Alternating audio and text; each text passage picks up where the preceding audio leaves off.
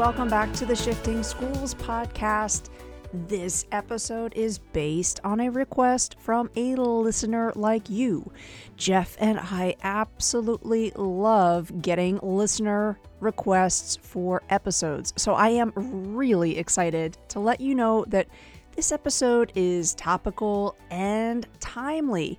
We had a listener reach out in response to one of this year's past free guides. That free guide is entitled Exploring Our Relationship with Social Media. This listener reached out and they said, "Listen, Trisha and Jeff, I love how you helped start some important conversations in my class about the ideal relationship students would like to have with social media. And I was thinking it might be useful to have a little bit of guidance to help my students, to help myself make a plan heading in to the summer break to think more critically about how we would like to use our social media." And we know, again, this is a time where lots of different things are going on in schools. So instead of an entire free guide, what we decided to do was actually come up with a one-page free downloadable planner. Now, this planner is going to invite you and your students to think about a few pivotal shifts you might make. And we wanted to give this planner an acronym. So the acronym is BALANCE. Let me tell you what each letter stands for. The B stands for boundaries. When we're talking about boundaries, we're really thinking about what one new boundary we each might set for our use of social media. We're asking the question, with whom might you co-create boundaries? I don't know about you, but I have a few folks in my network where we ping each other a lot on Twitter. So might I agree with one of those colleagues, hey, for the second week of July, let's agree to take some time off of that. Might that be a boundary? Might we set a goal that stacks a new boundary on an existing one for every week of the summer? My wife and I have a boundary around our use of our phones leading up to bedtime. We know that it's not helpful for us to get a good night's sleep if we're on our devices the 30 minutes prior to. So we really try to make sure that phones are off at least an hour before we're heading to bed. And this has me thinking about additional boundaries that I might want to stack on top of that one.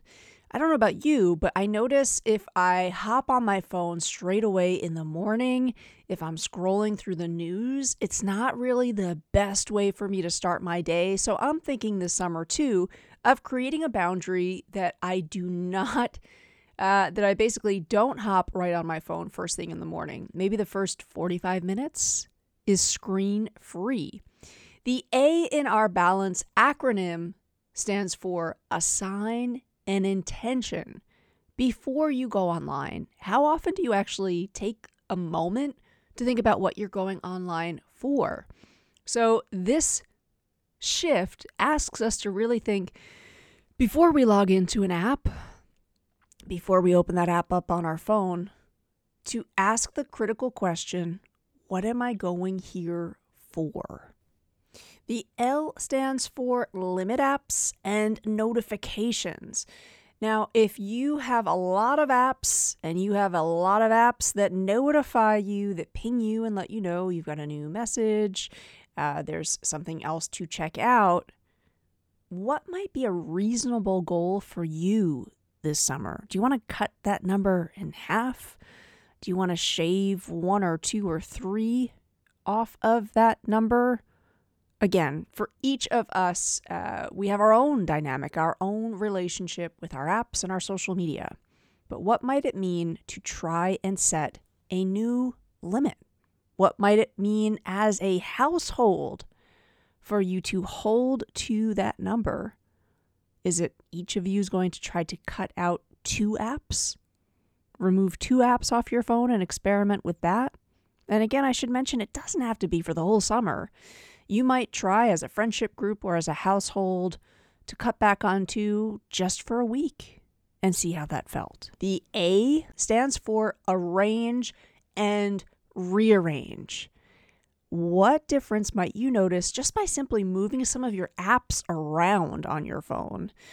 I have noticed actually, one thing I've done is I've taken the app for my local library and I've put that up first on my home screen, and I've pushed all of my social media apps off that home screen just to create a little more friction so that I have to think, even for an additional moment, do I need to be on Twitter right now? Do I need to be looking at TikTok videos right now?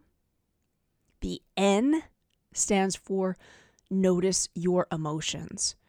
What reminders can you make visible to help you check in with how you are feeling before, during, and after spending time on social media? Now, that might mean actually that you take this free one-pager, print it out, have it in a few different spaces. Let family members in your house know that you're trying to work through a few shifts of your use of social media this summer. So have this visible just so that it reminds you to really be aware of how you are feeling when you're using these apps. The C stands for consider ways to experiment with tech-free breaks. It might mean experimenting with the idea that one meal every day is tech-free. It might mean experimenting with one afternoon, one day of one week is tech-free. It might mean experimenting with a full weekend.